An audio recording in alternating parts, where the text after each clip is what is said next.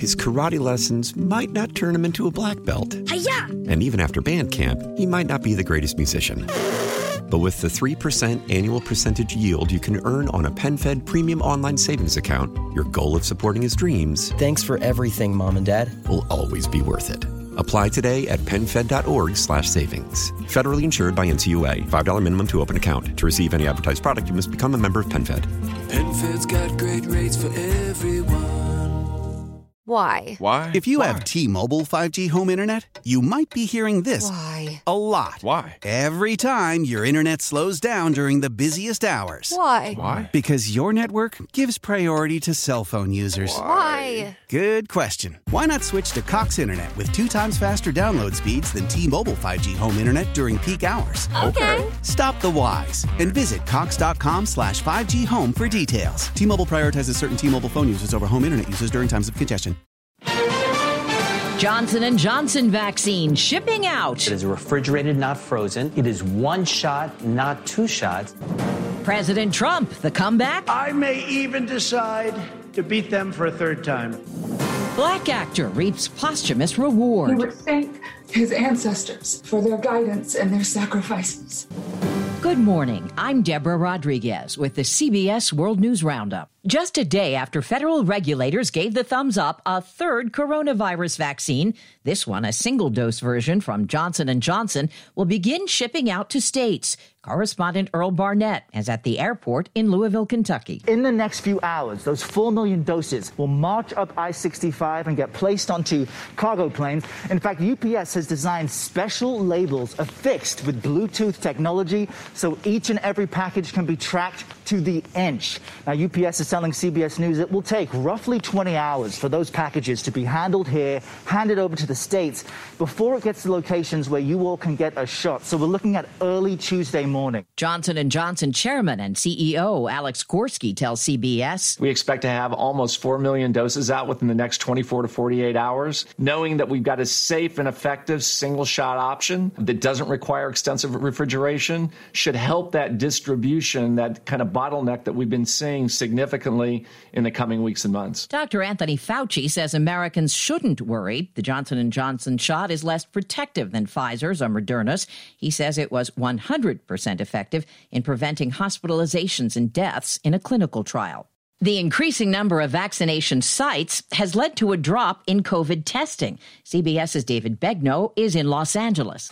Hairstylist Amanda Shuttleworth feels like getting tested is something that she owes her clients. It's my responsibility to make sure that I got regular testing. But when she went to her usual testing site, it was gone. There was nothing there. Her testing site at the VA hospital parking lot in Los Angeles was closed entirely. And the city is now turning other testing sites into vaccine sites. CBS News medical contributor, Dr. David Agus. Vaccines are what's going to get us out of this pandemic, period. At the same time, we have to figure out an alternative way to do testing. Knowing if you have or you don't have the virus is critical. Do I quarantine? Do I stay home? You need testing to determine that. Donald Trump says he's ready for part 2, maybe even part 3. He's made his first speech as former president at the Conservative Political Action Conference. Correspondent Ed O'Keefe says he laid out plans to continue leading the Republican Party. Do you miss me yet? Do you miss me?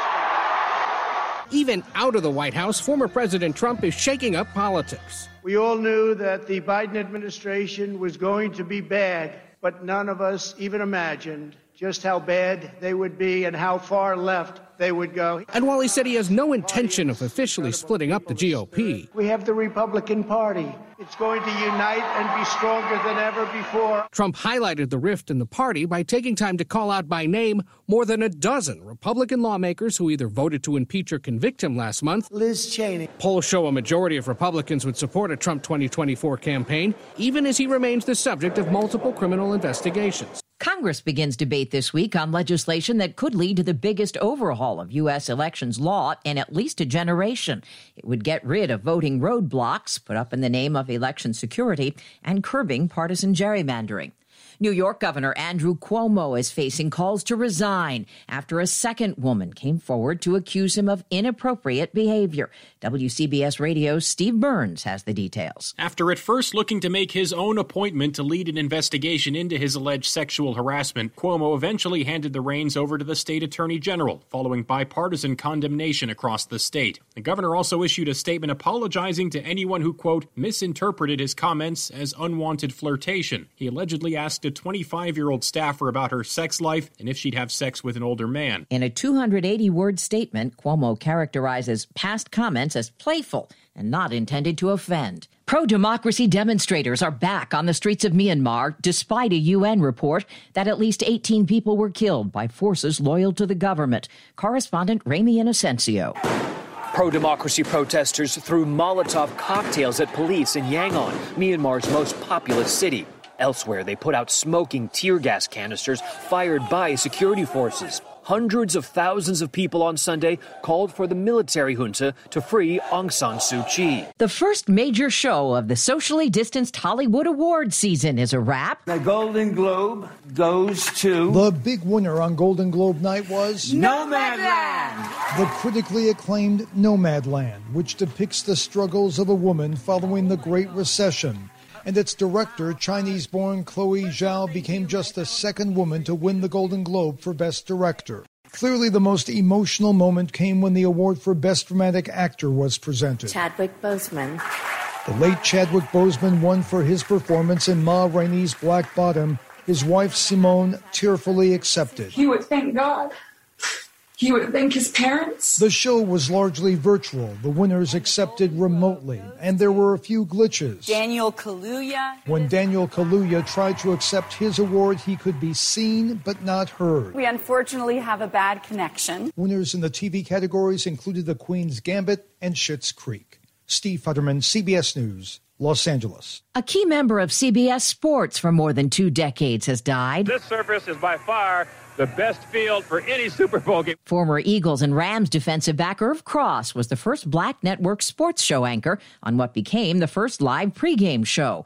After he was diagnosed with dementia, Cross said he would donate his brain to research. Irv Cross was 81.